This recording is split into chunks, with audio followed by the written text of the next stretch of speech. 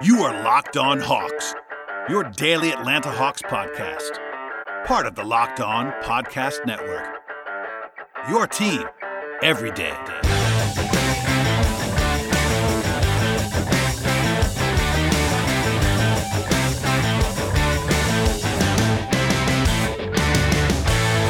Hello, friends, and welcome to episode 845 of the Locked On Hawks podcast. I am your host, Brad Rowland, coming to you on a Wednesday, and today's show will feature the start of a new series of sorts that I'm doing with Brian Schroeder, a friend of the podcast already, I should say. Brian is very smart. You can find him on Twitter at Cosmos. He also writes about the draft, etc. at Dime and on his Patreon, which I also, by the way, contribute alongside him at Dime, just for full disclosure there. But at any rate, I'll be talking to Brian in a few seconds, and basically that's going to be a few longer chunks that I've recorded with Brian. I'm divvying them up into player-by-player breakdowns on a lot of the lottery picks, and the first one is today's pod on LaMelo Ball that you'll hear in a second. With that said, we'll build that up to guys that the Hawks are most likely to draft later on in the cycle. And obviously there's a lot of interest in Ball, though. And Brian and I have talked about James Wiseman as well on the same recording that you'll hear later on, as well as Anthony Edwards and Alexei Pokusevski. Those will be published in the coming days, and then we'll transition into the likes of Isaac Okoro and Devin Vassell, Tyrese Halliburton, etc. So hold on tight for all of those. Please keep subscribing, etc. First, though, I want to answer one mailbag question of sorts. And that's what we'll probably do on a couple of these with Brian, is I'll tack on one topic at the top here. And today was a pretty obvious one because I actually got a lot of questions about this. I will credit at the Georgia fan and at Mr. Legend 96 for asking me this question first on Twitter today. But I got a bunch of questions about the Jonathan Wasserman latest mock draft fake trade over at Bleacher Report. I did say this last time. If you're a new listener, you might not have heard it. As a disclaimer, I think fake trades are extremely hard to put together. I talked about them quite a bit already in the last couple of weeks. As we're sort of in this downtime in advance of the draft. This is not me picking on Jonathan Wasserman whatsoever. People were just asking me to respond to this because it was out there in the public, and John has a pretty big following. So I am confident, by the way, that his editors have nudged him firmly into putting those out into the air because they definitely drive clicks in a lot of ways. But it is what it is. No judgment here whatsoever for trying to put some interesting stuff together. And I talked about one with Chris Kirschner earlier in the week, I should say, on a fake trade similarly. So again, a lot of people ask me about this. It's been a long offseason, so here we are with a breakdown before we get to Brian. So the trade that was in public, if you didn't see this, it was the Orlando Magic getting the number 6 pick from the Hawks, and the Hawks getting number 15 in this year's draft. That's Orlando's own pick. Mo Bamba, the former lottery pick in the same year as Trae Young, and then Al-Farouq Aminu, veteran combo forward who is also a local product. So, in short, you're dropping down 9 spots, which isn't as big in this draft as some others, but it's still a big-time drop in value, even with the way that I am approaching this class, thinking it's pretty flat. Going down 9 spots is significant, and you're going to have to get some kind of real compensation for doing such a thing like that.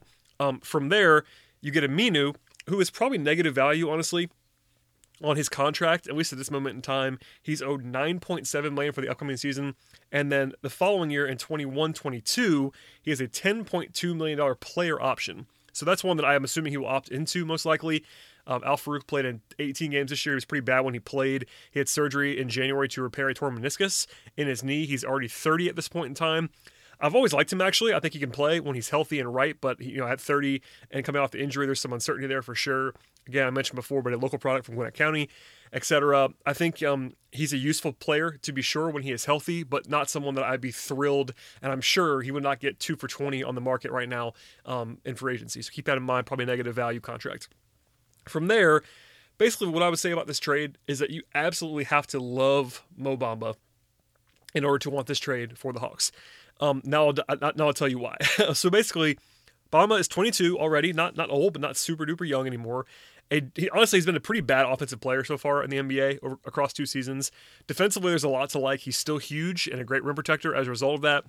But it's far from a lock that he's even a good rotation player, much less anything beyond that. He's not been that so far in his career. Granted, it's only 2 seasons, but he's not been a plus really at any point in Orlando. I've never been a huge fan anyway. I was kind of low on him in the draft back when it happened 2 years ago. Even if you were all in on him, though, I should say, before the draft, the thing about Bamba is that, you're looking for upside, and I think it's at least fair to be skeptical, even if you were a big fan in the draft. You just haven't seen a whole lot from him to this point in time.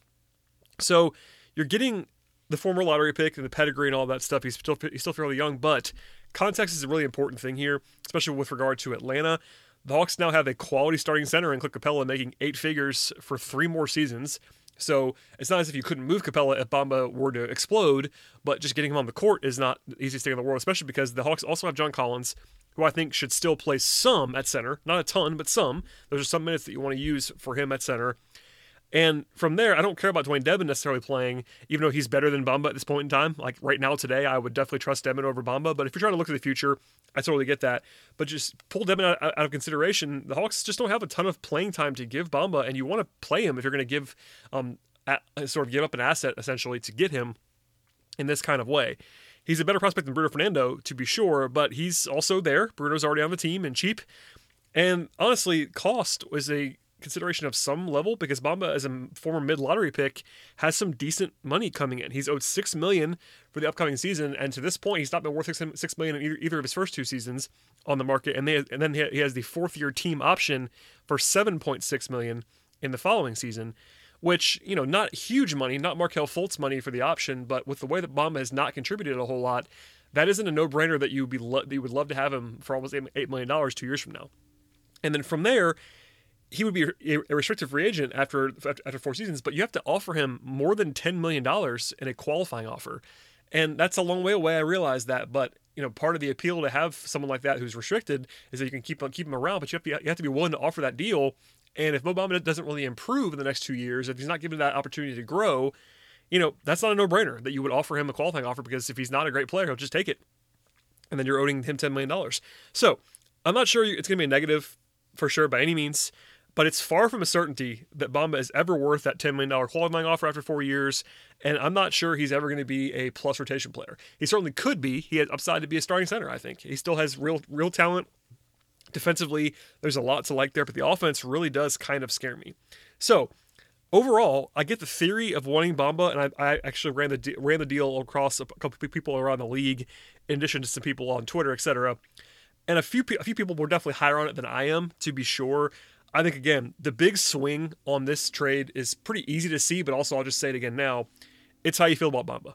Because for me, you'd have to be kind of all in on Bamba to do this deal because, again, you're dropping 9 spots in the draft and taking on Aminu, who is probably a negative value contract. Again, not a definite negative if he's healthy, but right now, today, I think 220 is more than you would want to pay pay Aminu, and that means that he's a negative value contract. So you're losing on the other 2 parts of this deal, and Bamba has to make up the difference in both value propositions. I think that's not necessarily the case.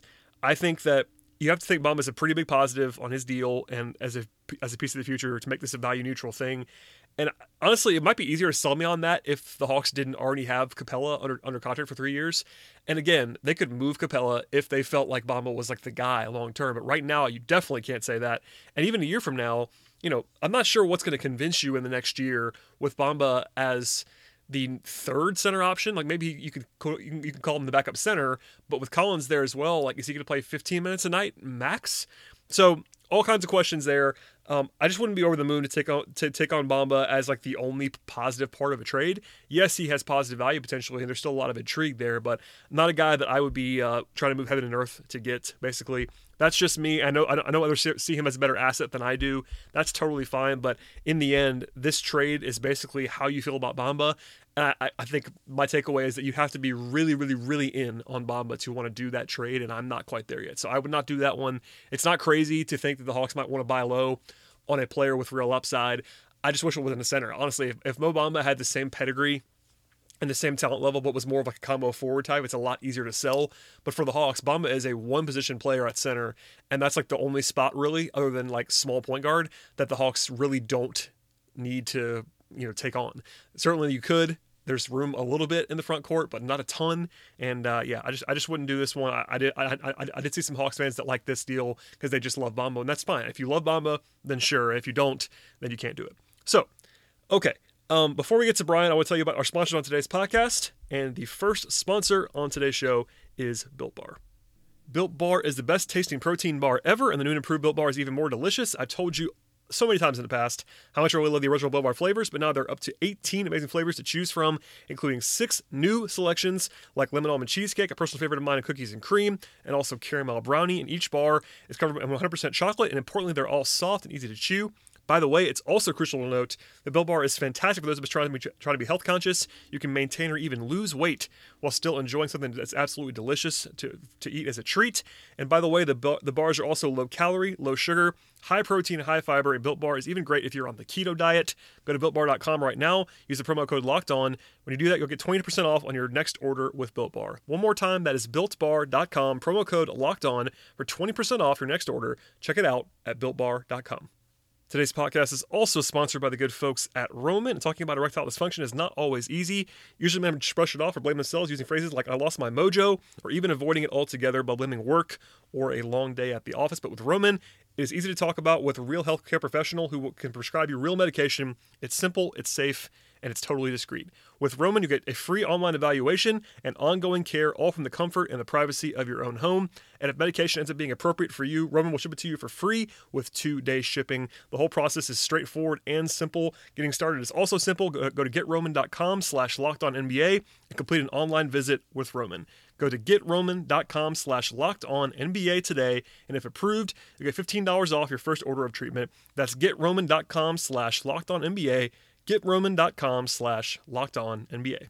And as I said previously at the top, this is the first installment of a series with Brian Schroeder, and it was recorded as part of a larger conversation, so keep that in mind. But with that said, here is my conversation with Brian on LaMelo Ball and much more. Brian, thanks so much for joining me on the podcast to dive further into the never-ending draft cycle, and I appreciate you coming on as always. It's nice to be here again. Absolutely, my friend. So I tease this at the top here, but what we're going to do essentially, and you've been kind enough to join me for a bunch of these, is start things off at the top. We'll talk about the guys who probably are not going to be on the Hawks, which is not the sexiest tease in the world, but the guys who are going to be probably gone by the time Atlanta picks at 6. I will say they are certainly capable of trading up for any of these gentlemen if they wanted to do that, but at 6, the guys who I think I'm pretty confident are not going to be there based on intel and based on just reading things between the lines are LaMelo Ball, James Wiseman, and Anthony Edwards. Before we get into them, do you disagree with any of that? It's like, from what you have heard or seen, it seems like those guys are going to be gone by 6. I mean, it's not impossible that Edwards gets there, but the other two are definitely going to be gone. Yeah, I'm actually been kind of surprised by that. It's become not that Edwards is the one that could fall, but it does kind of feel like it's being framed like Ball and Wiseman at the top, and I thought it was going to be Ball and Edwards at the top. So it's interesting to me. I'm pretty sure LaMelo will be going number 1, no matter who takes him. The only other option is Wiseman. That seems like what's going to happen. It does seem that way. I will be honest. Whether it should be that way or something else, but take the grain of salt that like at least 60 to 70% of the intel we're seeing is just teams using I don't want to like single out Sam Sini, but like using him and using other people to blow smoke up people's asses. And like everyone, Woj gets it too, Shams gets it. Like everybody, all the media people who have sources, a lot of the stuff they're getting is like I don't think the Warriors are actually thinking about 18 different players at number 2. Like they know who they want to take, and if they don't take that guy, they're going to trade. But they keep saying every few days, like, we really like Obi Toppin, we really like James Wiseman, and like they're just doing that to try and drum up interest for the second pick, especially like them especially. The Wolves seem like LaMelo or the trading, so like that's how it seems to me. But the thing is like these teams are not going to say who they actually like in public. That's what Yep. It is. Like that's what they don't do that. And unless they just don't, unless they're just not going to trade, like like the Bulls never do. Like the Bulls were talking about Lauri Markkanen for like a year and a half, and then they just got him, and like they would have I think they would have traded up for him even if they hadn't traded Jimmy Butler, is what I've heard. But like some teams do say that stuff in public. Most teams do not. That's what I'm learning. Yeah, I definitely agree with that. And there are the occasional, like last year, for instance, everyone in the world knew that Philly wanted Tybal, and they got to pay the price for that. But I'm talking more like top 8 picks. I'm with you. Once you get out of that, it's pretty like if you hear about a team really liking somebody at like 22, they probably are actually going to take him. But like it's definitely anywhere that season. has real trade value. It's not. They're just trying to gauge interest, really. Oh yeah, I think I'm glad you brought up the Warriors because they are the number one example. They've been tied to everyone, and that is on purpose. And that's smart. I mean, that's what Yeah, you're supposed to do. You're trying to find a yeah. trade market. They want to trade it, especially. It's not a secret that they want to trade it, and they're the only team really that is like such an obvious trade team. Obviously, the Wolves you could talk about too, but the Warriors are the only team in the top, 7, 8, 10 that's a potential contender next year if they do one or two things. And adding a rookie to that team, especially a rookie in a bad draft, Oh, like it's. offensive to the Sacramento Kings. I mean, I guess the Suns and the Kings want to be want to The swing. Suns, maybe, yeah, they might be the other option. I mean, yes, the Suns could be good next year, no question about it, but the Suns are not going to win the title next year. I mean, that's No. realistic, I think. The Warriors, I'm not sure they will either, but at least they could credibly make that argument that they're trying to do that. And they're just in different place. They're older. On one hand, you could extend your window by drafting someone super young and building the bridge that way. But on the other hand, they don't have that many assets, and you might want to use that asset I'd to say have it this a player. way. I would say that the Warriors are fairly confident they can beat the Lakers. That doesn't mean they will, but I don't think the other guys. And this is, depending on the Lakers not somehow getting Chris Paul, which probably won't happen. But like, I don't think the other guys. I think they can. I mean, they know they can beat LeBron, and I think they're not particularly afraid of Anthony Davis. Like they never have been of those of bigs. So I think they think if they can trade the second pick and get, like, I don't want to say Robert Covington, but because he's always the guy with Wiggins, but like if they can get like a fourth guy, I think they'll win. Yeah, and they're going to look to do that. And obviously, it's not a Warriors podcast, but And they're not afraid of anyone in the East. No, and yeah, They never have been. They're in their own world among the teams that did not make the bubble. Especially, they are the only team that's sort of in their standing, and I put them to the side almost. But you mentioned the Wolves. I don't want to do the Wolves thing necessarily, but I'm with you. It feels to me on the outside that new GM, they probably want to at least look at trades, but if they don't trade, I think you said they would take LaMelo. I tend to agree with that. We can talk about LaMelo now. Let's just talk about him for a second, because if anyone's new listening, they may not have heard my opinion or maybe seen yours, but what do you think about LaMelo as a prospect? And is he, near the top for you? Like, how do you sort of view everything in this class, but especially the fact that, I'll say that I have him number one. So how do you go from there? In a normal draft, I think he'd be like 4, because he's got extreme flaws and extreme strengths, and like you can bank on him. I'll say this, as like a fantasy player, I think he's going to be terrific because he's going to get a lot of points, rebounds, assists, steals. But like he may not be a ceiling raiser for a few years. He may not end up being a ceiling raiser at all. He could just end up being like D'Angelo Russell kind of. That's not how he plays, but like D'Angelo Russell's a good player, but nobody's like, look out, you're gonna win the title now that you got D'Angelo Russell on your team. He could be like the Dinwiddie, like a little bit like slightly better than Dinwiddie level player, which is really an indictment of how bad this top of this class has. Nobody in it that you look at and it's like, yes, that guy is a 4 or 5 time All-Star, which is pretty rare. Usually there's somebody. Last year was not a good class, and they still have 2 guys from the start who look like they're going to be all-stars for a long time, and then a bunch of other guys who could be. Those guys, of course, are Cam Reddish and DeAndre Hunter. I'm kidding. Cam could make an all-star. I wouldn't be surprised if he makes an all-star team eventually. Like I do. I would not. I feel a lot. I feel a lot better about him than I did. He played pretty well the second half of the year. Agreed. I don't think Hunter's very good, but that's another. You never did, and that's fair. I liked him more than you did. I still hated the trade. So there's that. I liked him a lot in his freshman year, but then he just didn't get any better at anything. And I don't think you can be a top 6, 7 pick if your number one attribute is on-ball defense. It's not important. It's not an important thing. I don't know. Anyway, LaMelo he's weird because I think the Dinwiddie thing I mentioned is, for people who think he stinks, you have not watched him play basketball, at least since when he was like a 6'2" guy who shot 40-footers, it was like, okay, he's not a real player. And then he grew half a foot, and he retained all of his dribbling ability, which means he dribbles he's not a worse dribbler than Trae Young is, and he's 6'8", 6'7", 6'8", which makes him by default a good NBA player. Because Spencer Dinwiddie is not a good shooter, really. He's okay. He's not good at defense at all. He's not really out there like on-ball defense or team defense. He's not out there scoring 25 points a game. What he is a 6'6" guy who can run a pick and roll, and that's really hard to defend. And he kills the Sixers because they can't defend it. And like LaMelo is at least that.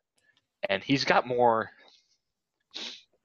He has like savant tendencies sometimes where he just sees things that other players don't. He really looks like he's gonna be like I don't think his defense. He's weak. He's physically weak, so people get past him. But he makes a lot of crazy reads and will get a lot of steals that guys usually don't get, and that usually translates more than like getting blown by as a guard. Most guards get blown by all the time. Like most point guards are not very good on-ball defenders. Like most high leverage guys who are hitting a lot of possessions. Steph's not. Chris Paul is, but Chris Paul doesn't count. Like I mean, that Harden gets blown by all the time. It doesn't mean he's still okay at defense. He's not a bad defender. It's like I'm not really worried about that with LaMelo. His shot is worrisome, but it's really just it's just the way he shoots is weird. Like his legs are weird. I think they'll work on it. I've seen him hit like 20-foot floaters for fun in the middle of a game, so his touch is fine. If he's like a 73% foul shooter and like 32% from three, he'll be fine. He'll be good. And I think that the ceiling of him is like elite passer, like one of the best passers alive at 6'8". I think you just like I think you take that. I think he's probably going to go number one, and he probably should. Yeah, with a couple exceptions, not really a higher ceiling in this draft. Yeah, I think he is. His floor, in my view, is underrated. I think because of what you just kind of said there. Like, there's this notion that he's this boomer bust guy, and I sort of see that in some ways, but I also don't. Like, I think I'd be pretty surprised if he was bad. Like, just bad. He does too many things at a special level. Like, there are certainly degrees. Like, if his shooting doesn't come along, or if his decision making doesn't really improve at some certain times and all that stuff. And defensively, like you said, he is pretty weak, but he's really long and gets how to play. He's just really smart. I don't know. I think he has the best combination of floor and ceiling for me. I think most people would say that Lonzo came much closer to his floor than his ceiling, and he still was like good. He's like a good NBA player. Like, he should be starting probably. Like, it's, you know. And the thing with LaMelo too is I think he had like a 4-to-1 or 4-to-1.5, something like a good assist to turnover. Like, he didn't turn the ball over that much, despite playing on. Here's the thing about Illawarra is they were the worst team in the NBL the year before he came there, and then they tried to rebuild, and their big rebuild was getting LaMelo and getting Aaron Brooks, and then Aaron Brooks tore his Achilles before they played a game. So LaMelo was the only guard on the team as an 18-year-old playing in like a pro league. Like, the NBL is not the best pro league, but it's a professional league with like guys who played in the NBA in it, and he still didn't turn the ball over that much. It wasn't a real problem. He makes some, you know. It's a Steve Nash thing. Steve Nash led the league in turnovers like 4 straight years because Steve Nash took risks. You're not going to – I hate to bring the NFL into this, but like sometimes you'll see people talk about a guy who doesn't throw interceptions, but he never throws the ball more than 15 yards on the field. So it's like, how is he going to throw interceptions? And it's like, if you're going to be an elite playmaker, you're going to have bad turnovers from time to time. And I don't think he's any worse, any more concerning than some of Trey's. Trey has some bad ones.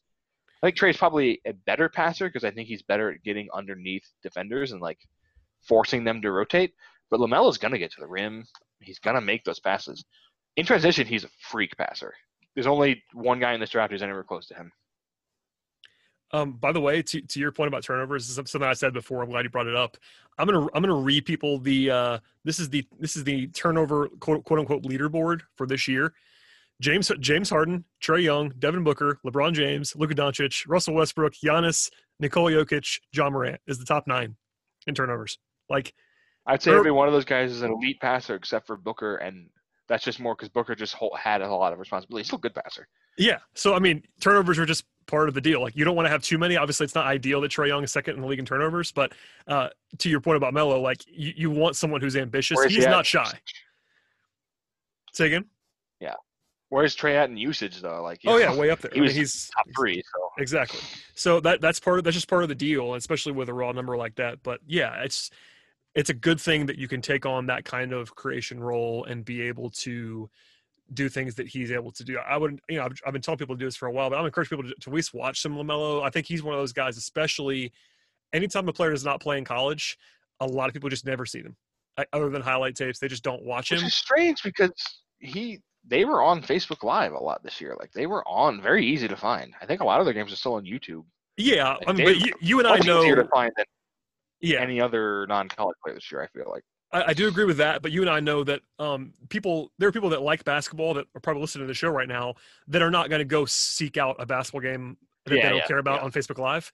So, yes, I agree. It was actually not that hard to see him compared to like Poku or guys like that. But if you're not on ESPN on a Tuesday night, people just don't see you, which is fine. I mean, LaMelo's famous, so he has some crossover appeal given the family and all that stuff. But I think it's more of like what people think he is versus what he actually is part of this.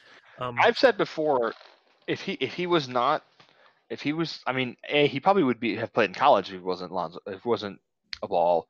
But if, let's say, for some reason his name was like LaMelo Jones and he still had this exact same path, I don't think there'd be much debate about him being number one.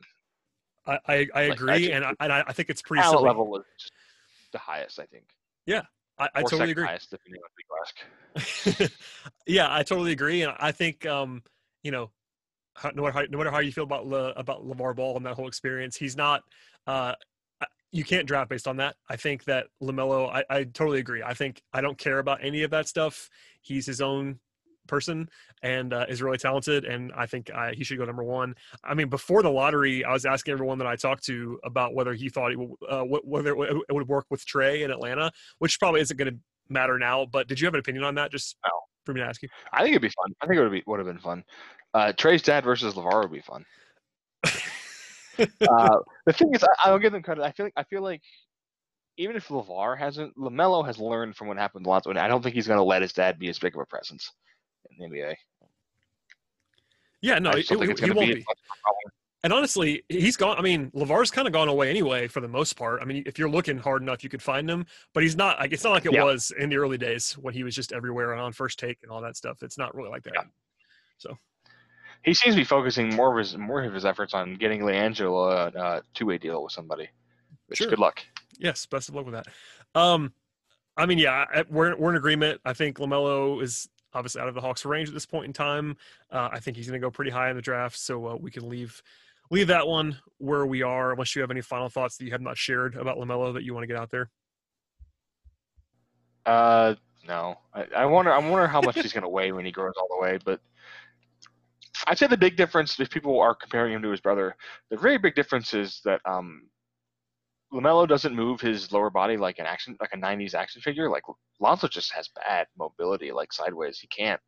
I don't know if he's had more knee injuries than we were told, but he just like moves weird. And LaMelo is very flexible. He moves like DeLon Wright kind of, where it's just like that guy shouldn't be moving like that. That looks strange. He's really long. DeLon Wright's not the most famous, not the most popular player right now, but I mean the guy's still good. I like DeLon Wright. In fact, I have a mailbag question about him that I was going to tackle about like if Dallas was looking to dump him, the Hawks might be pretty interesting for DeLon Wright actually, sure. as a backup point guard option if Dallas was just trying to shed that money. But anyway, they probably are from what I've heard. Yep, I've heard the same. So there you go. All right, this is Brad coming to you in post-production. I'll tell you this is the end of today's episode. Again, stay tuned for future installments with Brian, including James Wiseman, Anthony Edwards, Alexei Pokusevsky. Then we'll have also later on guys that the Hawks are more projected to draft: Devin Vassell, Isaac Okoro, Tyrese Halliburton, Denny Avdia, etc., etc. So please stay tuned for all of that. Please follow Brian at Cosmos on Twitter. Follow me if you would like to at BT Roll, and follow the show at Locked On Hawks. Please subscribe to the podcast, and we'll see you next time.